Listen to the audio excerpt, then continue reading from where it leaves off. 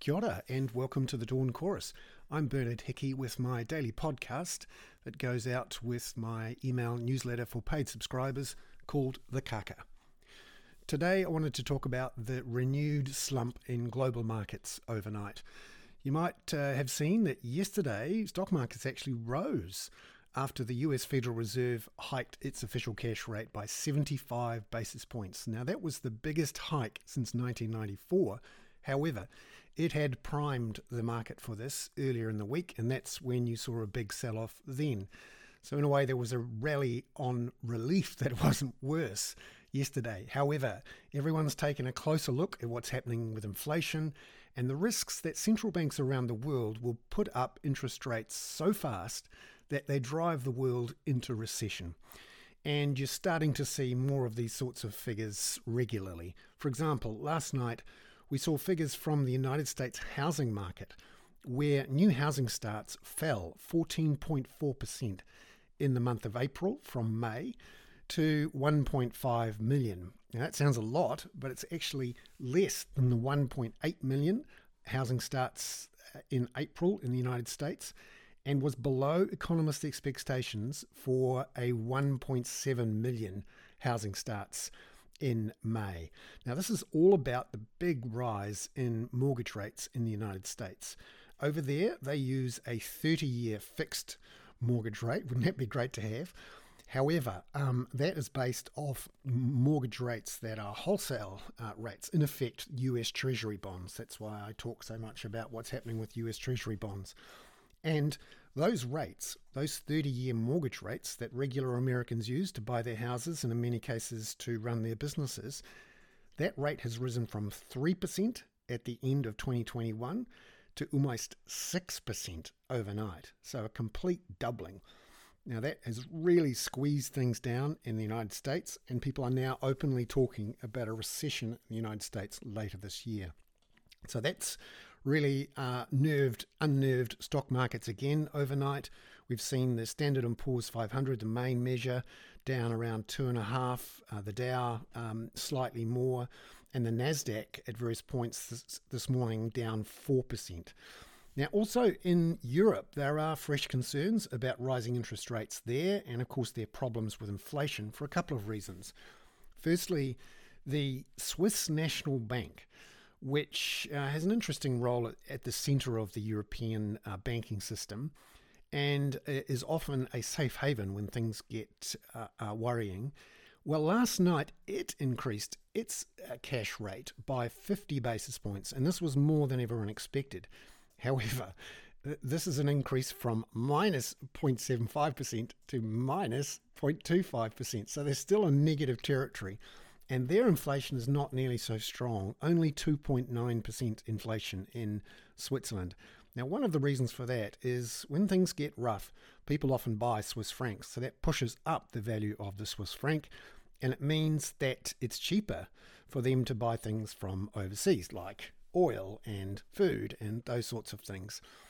However, that increase of 50 basis points was the biggest they've done in 15 years. And when even the Swiss are starting to worry about inflation, you know something is up. Now, in the UK last night, we also saw a rate hike from the Bank of England up 25 basis points to 1.25%, so not particularly high. In fact, there were some that had expected a 50 basis point rise. So the pound weakened overnight, and that's going to make inflation worse because, of course, a lower currency increases the costs of things you buy from overseas.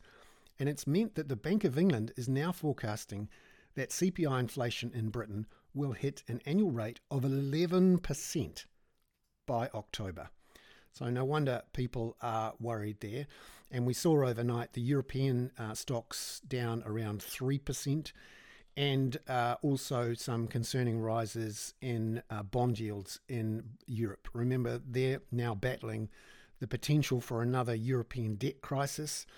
Although it's interesting, people are also saying in the European financial markets that one of the reasons it's not quite as dangerous as in 2012 and in 2009 is that because inflation is so high, the debt to GDP ratios for the likes of Italy and Spain and Greece are actually falling because, of course, debt to GDP has a denominator which is a nominal GDP number. And when you have high inflation, your nominal GDP goes up quite strongly.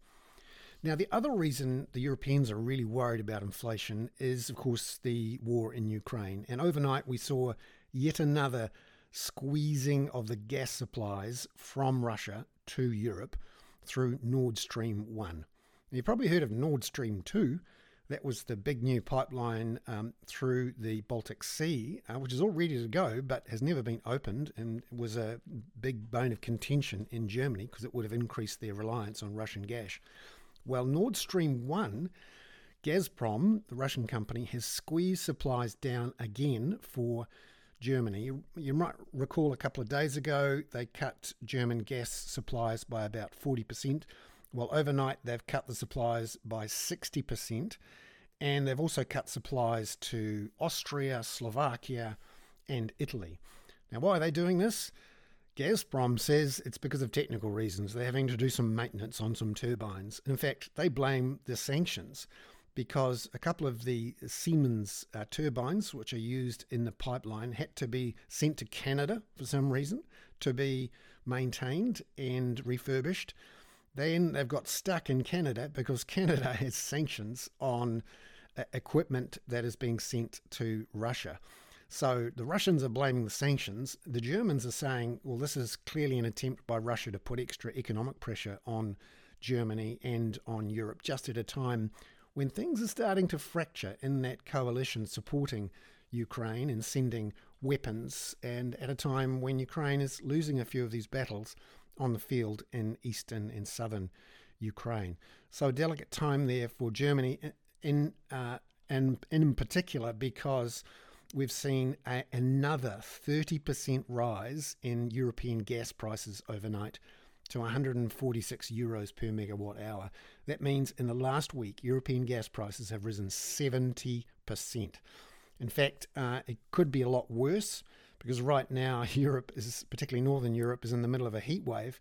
Now, if you were in the southern United States or in Hong Kong or China, that would be a bad thing for electricity, the electricity market, or in Australia for that matter, because so many people use air conditioners in those markets where it's normally quite hot, particularly in summer. But in Northern Europe, it normally doesn't get quite that hot, and so they don't have air conditioners. Their real use of gas comes in the winter when they have to turn on their boilers and get those big pipes full of water circulating in those big buildings.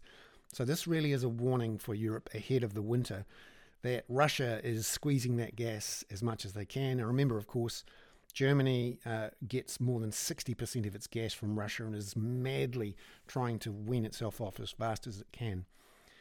So that's not going to help the inflation outlook in Europe. Now, a couple of other things that I think are worth noting from the rest of the world.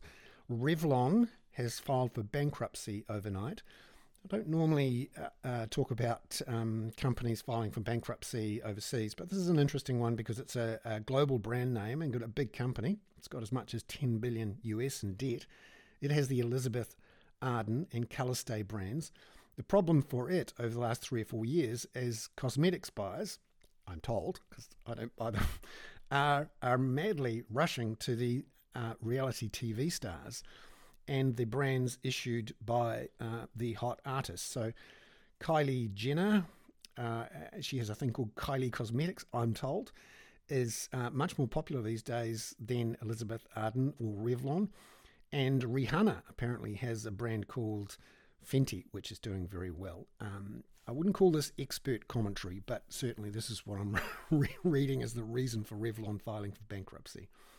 Now, closer to home, the big news on the last day, of course, was the GDP figures, which showed a 0.2% fall in the March quarter from the December quarter. And when you compare the March quarter of this year with last year, you're looking at a 1.2% fall. Average GDP, so the whole year to the end of March versus the previous year to the end of March, that's still running at over 5% growth. Now, the interesting thing here is, of course, that the first quarter was badly affected by COVID. Many people were just getting COVID for the first time. There was a lot of you call it absenteeism, but essentially sick days. A lot of companies were still recovering from the lockdowns in the December quarter. And so it's really a COVID-affected quarter quite badly. In particular in agricultural production, primary production, so the number of carcasses and meat cuts and dairy containers actually sent out of New Zealand, actually produced. Obviously, a lot of factories were affected by COVID lockdowns.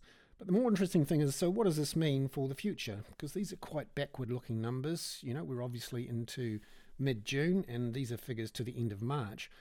Well, most people see a bounce back in the June quarter of around about 1%. So to get a formal recession, you need two downward quarters in a row. So minus 0.2% in the March quarter. If we fell again in the June quarter, that would officially be a recession. But most people are seeing a bounce back in the June quarter of 1% as people came out of COVID. However, there's a few people now talking about the risks of a small recession here later this year and early next year, particularly because the US now is seen as going into recession.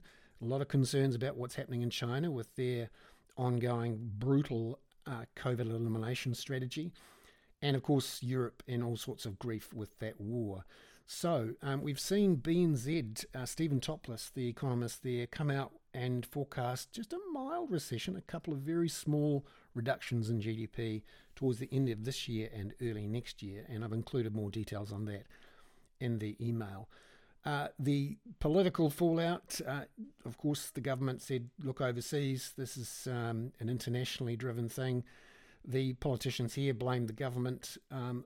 I don't think that the government can be blamed for this fall in GDP, at least in that particular quarter. Overall, though, we still have not improved our productivity, and you can see that in the real national gross disposable income per capita figures, that those actually fell 0.5% in the quarter from the December quarter and are up around 4% for the year. So we're not improving our productivity much. That's because we're not investing that much in our businesses and in our infrastructure, and we're still stuck on the real estate circle. Interesting, though, the fall in house prices certainly is starting to affect consumer spending. Now, watch out as well for what's happening in Australia with their electricity market. Last night, New South Wales was forced to tell its consumers, particularly in Sydney, to turn the power off for a couple of hours if they could, because shortages of coal and gas in Australia, remember they've been exporting it into Europe because the Europeans need the coal because they're not getting it from Russia, and a lot of the gas in Australia is destined for LPG ships which go up to Japan and into Europe. So suddenly Australia, which has been closing down coal mines and closing down coal-fired power stations, is short of electricity. And in part because of a surprise cold snap, which is everyone turning on their heaters in Australia. But it's worth keeping an eye on that. Obviously, Australia is our second largest trading partner. And if this goes on and worsens, this would be one that affects a few people, although plenty of jobs in Australia. Yesterday, we got numbers on jobs in May. 61,000, still pretty hot, and in fact the unemployment rate in Australia fell to 3.9%. So there's plenty of jobs in Australia and lots of jobs on offer, of course, to New Zealanders. Also, just watch out as well what's happening in China, where there is some hope that Beijing's outbreak linked to the super spreader event in nightclubs seems to be waning. The numbers of positive cases are down. But overall, this is something that's going to keep dragging on China and the global economy for the rest of the year because Xi Jinping is not going to give up on COVID elimination. Okay, that's the Dawn Chorus for Friday the 17th of June. I'm Bernard Hickey for the Kaka. Remember, this is something that's supported by paid subscribers. And for those subscribers who are keen, we have our weekly Ask Me Anything sessions from midday today. I'll send out an invite just before that into your email box. And of course, our weekly Hoon at 5 o'clock, where we bring in co-host Peter Bale from overseas, and we talk about the events of the week in geopolitics and in the political economy here. Ka kite anō.